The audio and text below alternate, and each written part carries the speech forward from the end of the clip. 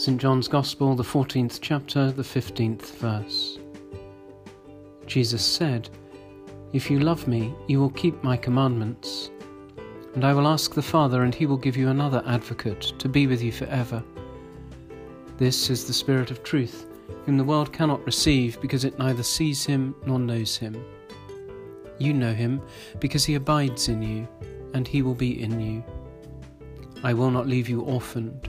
I am coming to you. In a little while the world will no longer see me, but you will see me. Because I live, you also will live. On that day you will know that I am in my Father, and you in me, and I in you. They who have my commandments and keep them are those who love me. And those who love me will be loved by my Father, and I will love them and reveal myself to them."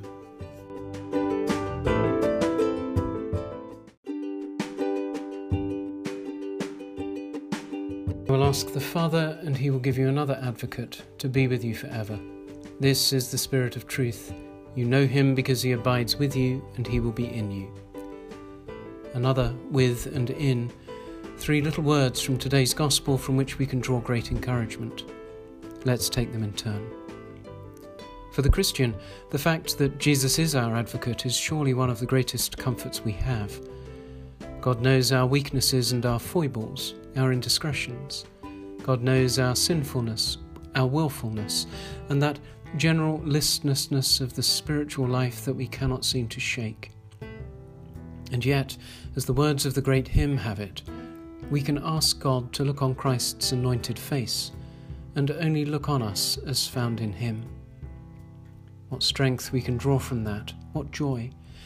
But in today's Gospel, Christ promises us another advocate, the Holy Spirit, who will be with us forever.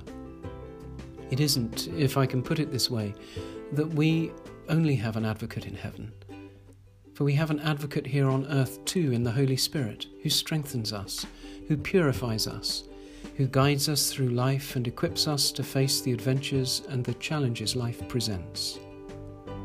God isn't concerned solely with caring for us in the hereafter. God is very much concerned to care for you now. We can say this because of the second little word, with. The Holy Spirit dwells with us wherever we are, whatever we are facing. Through the Spirit, Christ is made present to us in fulfillment of his promise to be with us to the end of the age. We don't know what the future will bring. That has been brought home to us very forcibly over the last weeks, but we can be sure that we don't face it alone. It strengthens my heart to think of God facing into the future with us, not abandoning us to uncertainty, but equipping us to face it. And thinking of hearts, here is our third little word, because the heart, of course, is where the Holy Spirit dwells in me. Not literally in my heart like a spiritual stent, but rather in the fullness of all our human capacities, which is what the Christian tradition designates by the word heart.